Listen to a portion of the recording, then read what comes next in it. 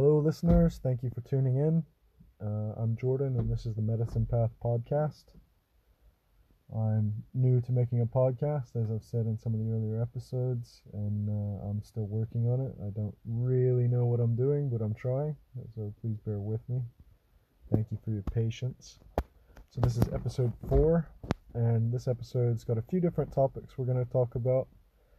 So we're going to start with cultural appropriation and protecting culture, and then we're going to move into a little bit about elderhood and lineage, and then we're going to go into the spiritual garden and basically how the garden relates to spirituality and spiritual path, and how we can use the garden as a model for wellness and as a guide for our spiritual path.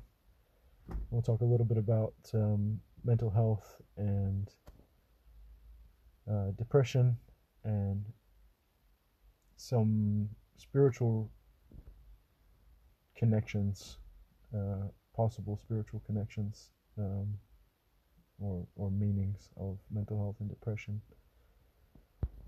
So, just to get started, I would like to just start with protecting culture. So we as people, particularly indigenous people, we need to be aware that the jealous guarding of our cultures puts them at risk of being lost. It is indeed our duty to protect the truth of the teachings of our ancestors and to honor those teachings. As protectors of those teachings, I feel that we have a responsibility to share with all those who genuinely seek to learn, not just with, quote, our own people. We're all of the natural world. Some of us are distanced from it through colonization of our minds, regardless of where we're from or who our ancestors are. We are all of the earth and of the stars, and constantly separating ourselves from others and refusing to share with those who want to learn because they, quote, aren't one of us, is what creates and holds space for the pretenders that pervert and manipulate and abuse our cultures and teachings to suit them, to profit them. Cultural appropriation and cultural commodification are born of separatism and elitism, not of sharing.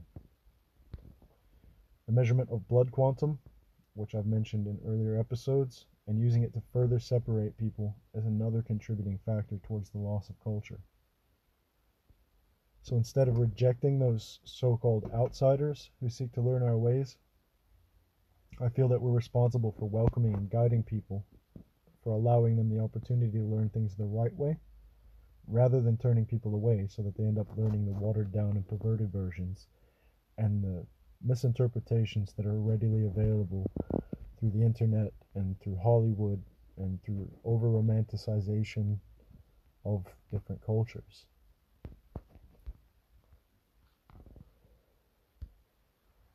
So one area that's actually a pretty hot topic of debate at the moment, with lots of different perspectives on it, is smudging. So smudging is an ancient universal practice. It's seen all over the planet, though different cultures might have different names for it. The word smudging itself is actually an English description of the Native American practice of burning herbs. Each of the hundreds of tribes, actually more than 1,000 tribes in North America, have their own name for it in their own language. So the word smudging is certainly not one to be reclaimed. It's a generic umbrella term in the English language.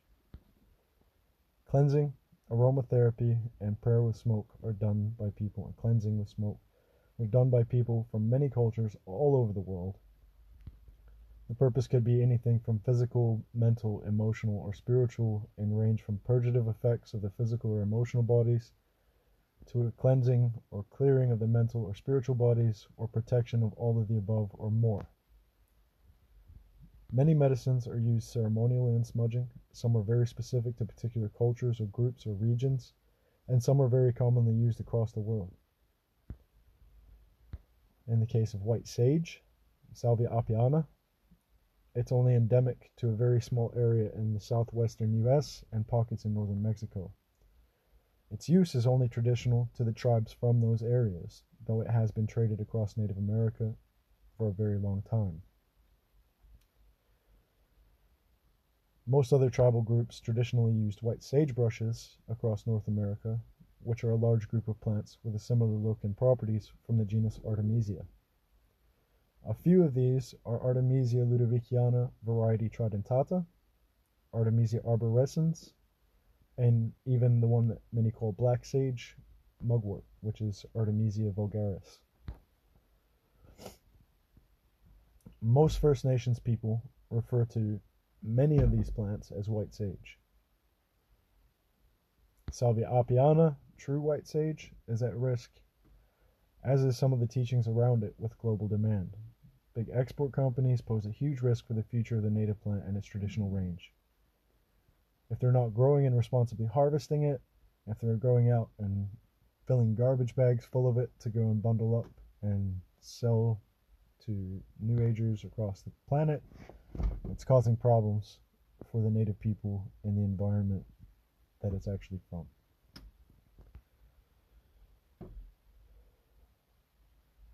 So the good news is it's actually a really easy plant to grow. It thrives on not being watered all the time. It just needs some dry soil, good draining soil.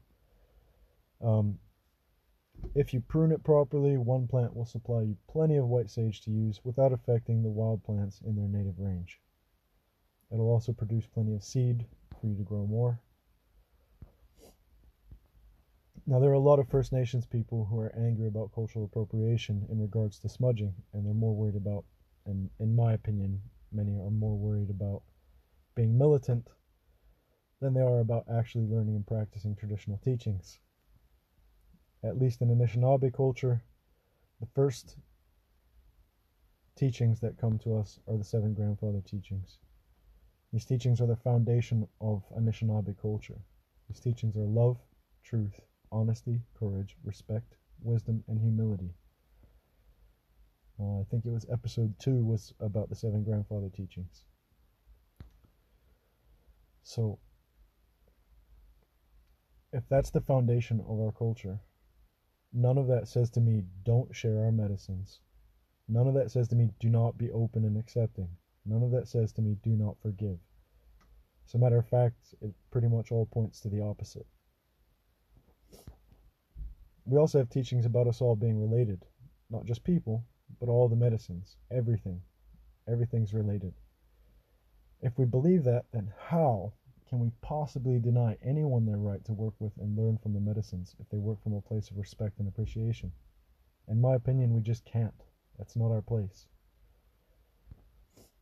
As caretakers of these teachings, as caretakers of these medicines, I feel like we're stewards. It's our place to share in a good way, not to be selfish with.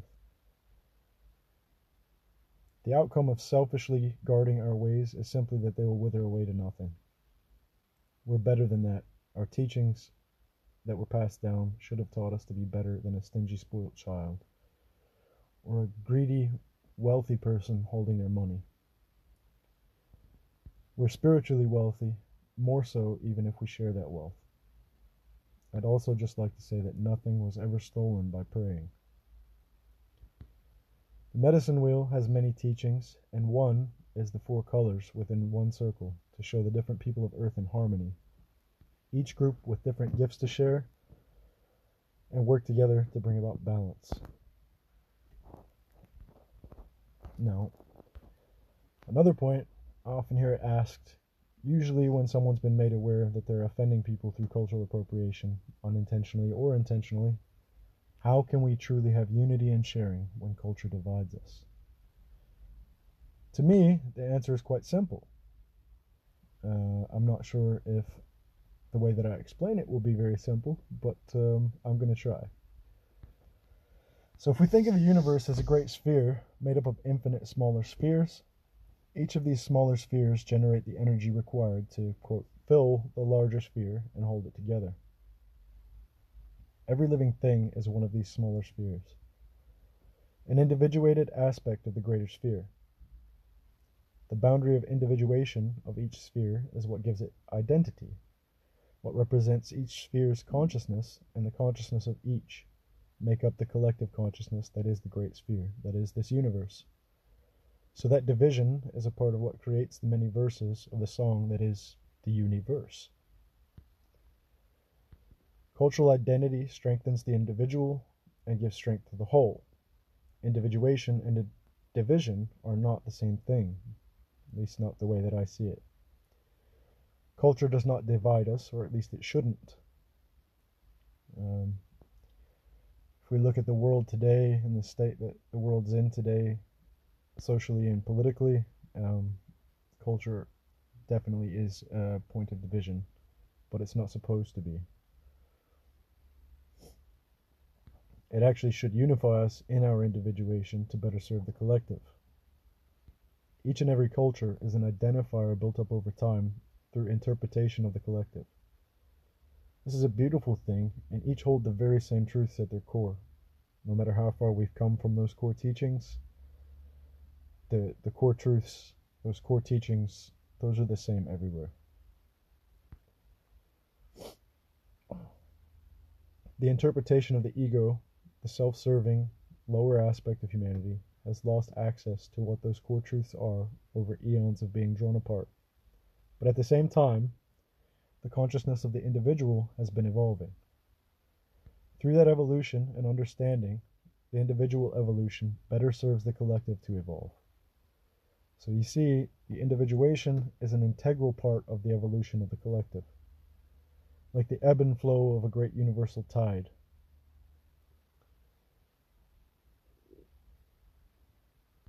Such is the evolution of consciousness to me. The world is not perfect, but it's okay for it not to be. It's all a part of the tide, the coming and going as we grow and evolve. I'm reminded of some lyrics in a song, Waiata Māori, called Tai Aroha. And the song, part of the lyrics say, He tai timu, he tai ope, he tai roa, he tai nui, which is an incoming tide, an outgoing tide, a long tide, a great tide. Anyway, culture is identity. My culture is shared with those of common ancestry that developed the culture over eons. What it really is it's our way, our understanding, and our way of preserving the core truths as we needed and still need to look at things. It's been growing and evolving in its own time from generation to generation, just as every other culture has. Now, the reason why culture has become a point of division around the world these days is when one person or one small group take it upon themselves to change a culture, the culture is perverted. It's perverted further from the core truths, from its natural evolution. History has shown us through conquest and forcing cultural change upon others through colonialism. It's shown us what happens in these cases, and it's proven to be resoundingly harmful. Unity is what feeds evolution and benefits the collective. Unity does not mean becoming one another. It doesn't mean merging with one another and becoming one thing. It simply is accepting and embracing one another, being to being and culture to culture. You are you, and that is beautiful, and it's a part of what gives me my own beautiful identity. We should be open, we should be giving, we should be sharing with one another while maintaining our individual and collective identities. Not taking the pieces of one identity our ego likes while leaving behind the other aspects of it that define it. Now, this does not mean that we can't learn from one another and share cultural wisdom. We should do this. We need to do this, but it must be done with respect to the identities of others and all those who came before us.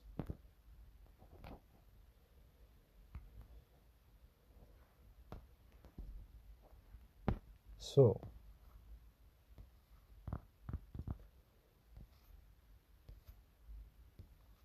that is the majority of the first part that I wanted to cover.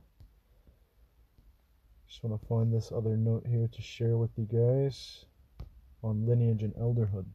Now,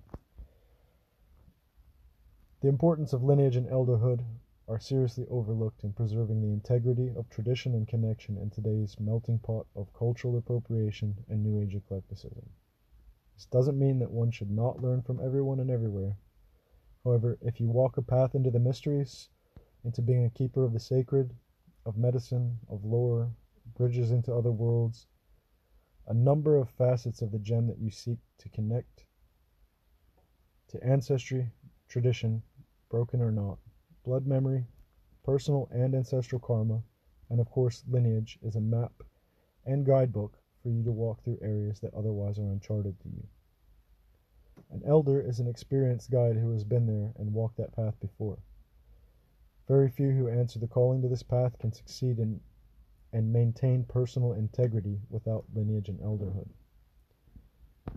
So without that lineage, without that elderhood, without somebody to guide you and a clear path in front of you, it's very hard to know where you're going, to figure out what you're doing, and to keep on the right side of the line of cultural appropriation or even just basic integrity. If we just make things up as we go, then what's the point, right?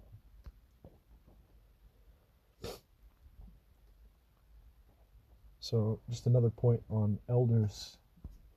There's a difference between an elder and someone who's just older than you. At least from my culture, there's a difference. Now, everyone deserves respect.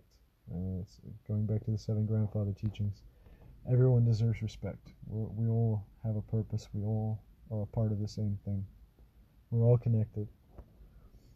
But an elder is someone who's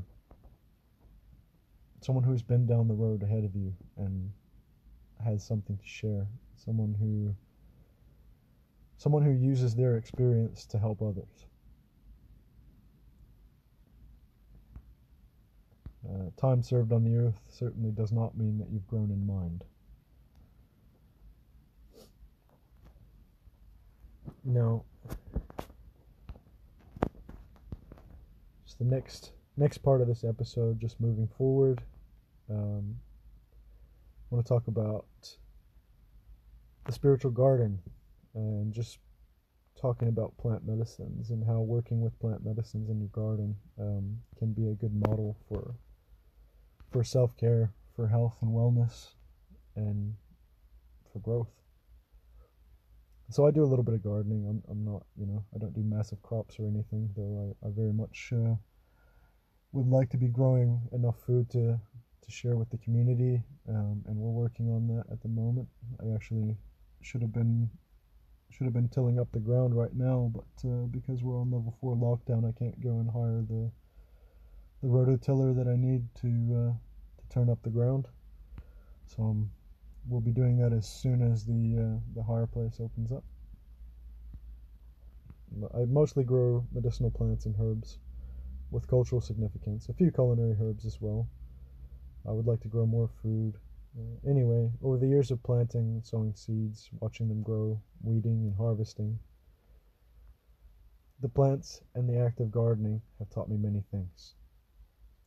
For instance, we are like seeds on our journey. Unknowingly, we often won't grow without darkness. Many seeds won't grow without a frost.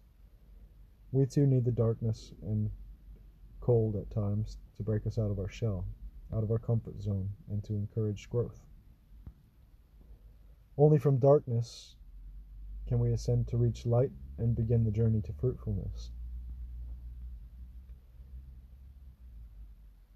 I feel like a lot can be said there about the relationship between light and darkness.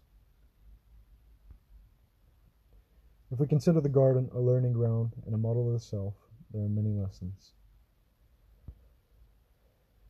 I remember a time when I often didn't notice that the garden needed nurturing or water or something to help it grow until the plants began to look unhappy, drained, struggling to stand up straight. Noticing this, I would often be too busy. I'd just continue to procrastinate and neglect my responsibilities, even though I had already acknowledged the need for my attention there. Eventually, I'd make the time and feel really good as I connected with and nurtured the plants, feeling a great sense of accomplishment as I see them rejuvenated and beginning to grow again. We often are very similar to those plants in that we need attention from the self. We need to spend time with ourselves to nurture, to recharge, no matter how busy we think we are. We're human beings, not human doings. Again, with weeds and weeding. Sometimes I'd notice a weed pop up and think to myself, well, I'd better weed the garden this week. The week goes by without me making time to get rid of the weeds, but the weeds aren't resting. While I'm busy with other things, the weeds are multiplying, draining nutrients and essence from the beneficial plants I'm trying to grow. They're becoming stronger and stronger, taking more and more from the plants that I'm cultivating. It's a lot like the subliminal programs that we pick up in day-to-day life. They'll grow in our minds and take our focus away from our growth and from the tools that we're cultivating in our healing journeys. Once I get onto it and start pulling the weeds, I immediately notice the smells of the plants and connect with them in the earth, having my hands in the soil, rejuvenating my soul and my connections. Eventually, the weeds are gone. My plants and myself feel more connected and more happy with the result, though I know the weeds will likely be back for me to pull again another day. I have some peace in my connection. Another lesson comes when I prune my plants. They teach me a lot at that time as well. If I don't cut away the things that aren't necessary to their growth and train them to grow up tall and proud, their growth is stunted, they'll grow slower, sending energy to heal one area that they never really needed. If I cut that branch or stem away, the plant moves on instantly and feeds the parts that make it strong, growing faster and healthier. I find myself very much like the plants in this way too. Sometimes I need to cut away the things in my life that are holding me back or stunting my growth. Sometimes that's even people. Not out of hatred, but out of necessity, out of what do I need? What's actually just here holding me back? What's actually just in my way? So I cut away the things in my life that are holding me back or stunting my growth so that one day I too may bear fruit. When I harvest from the plants in my garden, they teach me more still. At this time, I learn patience in waiting for the right time to harvest. If I harvest too early, the plant won't reach its potential. Too late, it'll go to waste. When I harvest my white sage, for example, if I take too much, the plant might die. It needs to be done with care and observation of where the life force is within the plant so that it'll still grow. If I don't cut enough away, then the plant will become overloaded with the weight of its own leaves and its growth will slow. But if I carefully select and work with the plant, every branch I cut away will be replaced by two more. The plant will be more fruitful each season. I find lessons for me in this aspect of gardening as well. It reminds me to be critical of myself in constructive ways, not just tearing myself down when I fail. I also feel it applies to giving of the self, sharing your gifts or your knowledge with others. If you share too much of your energy, you won't have anything left. If you don't share enough, you won't have room for the new growth that's waiting to come through.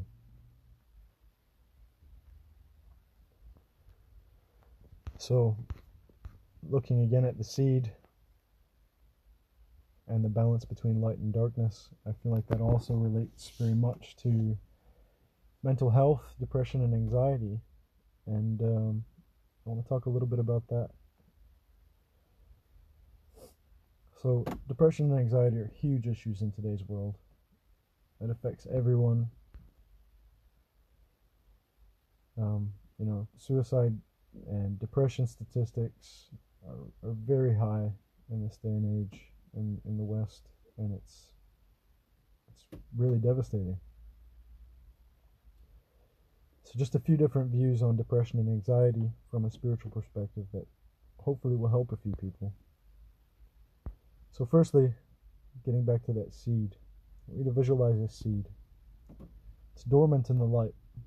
If given light and love and a blanket and nice dry warm conditions, it won't grow. A seed only wakes and begins to grow to reach up to the light and its potential when it's plunged into darkness. Darkness is the beginning for that seed, not the end. The darkness challenges that seed to break out of its shell and reach and climb upwards to ascend beyond its former boundaries. Within its comfort zone, inside its shell, it will not grow, it only exists. In saying that, while it's in the darkness, it does not know that it has the potential to become a great tree or a fruitful plant. It just grows beyond the darkness, even though at times it may need a little help or encouragement or nurturing. Oh. So I've suffered in the darkness. I've dealt with depression and anxiety. And while I've learned how to cope with and to recognize it, the knowledge that growth often comes from the way I deal with the darkness has always offered me some peace.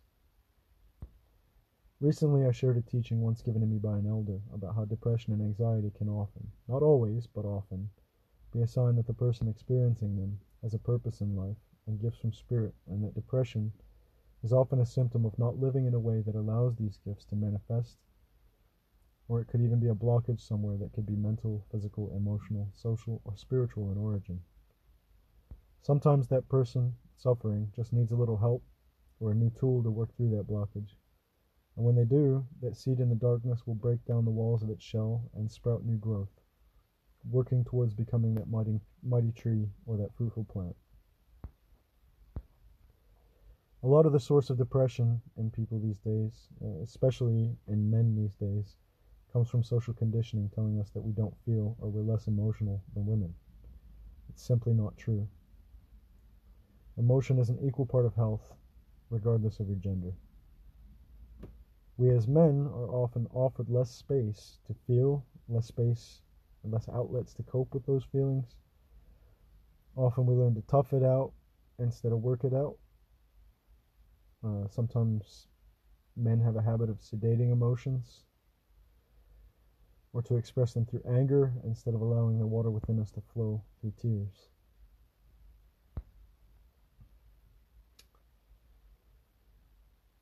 A lot of men feel like it's a sign of weakness and vulnerability, and being vulnerable just isn't the place of men, is it? Really allowing oneself to be vulnerable shows a lot more strength than sedating emotion out of fear of judgment. Akdewin, or bravery, one of the 7 grandfather teachings that I've spoken about before, it's often seen as a masculine trait, so why, men, do we not use bravery? Akdewin, why do we not use this to overcome the fear of judgment when it's appropriate to be vulnerable? So what happens to water that doesn't move? Think of a swamp. That's what happens to water that doesn't move. It becomes stagnant, full of parasites. Drinking that water will only make you sick. Now, our bodies are predominantly water. When we don't sweat, cry, urinate, and put good clean water into ourselves to keep that water cycling positively, we become just as stagnant as the swamp. Parasites get in, we become sick, physically, mentally, emotionally, socially, and spiritually. Illnesses and diseases can manifest in any aspect of our health. Often, people will hold back the tears and they'll use alcohol to sedate pain. You know, what happens when we sedate something? See you at another date. Not only is the emotion not being dealt with, the old water not flowing through tears, but also putting that dirty water, that alcohol, into our system instead of something clean. This, of course, is not going to help, and years of doing this is going to be massively detrimental. We've got to feel it to heal it. We've got to let the water flow if it wants to. We've got to work it out, not tough it out. Explore holistic reasons for that emotional or mental reaction. Know that when depression and anxiety are present, it may be a sign that you're not working with your gifts in a way that is keeping you in balance. Maybe you don't even know what your gifts are. Maybe you need to spend some time with yourself. Spend some time in your spiritual garden.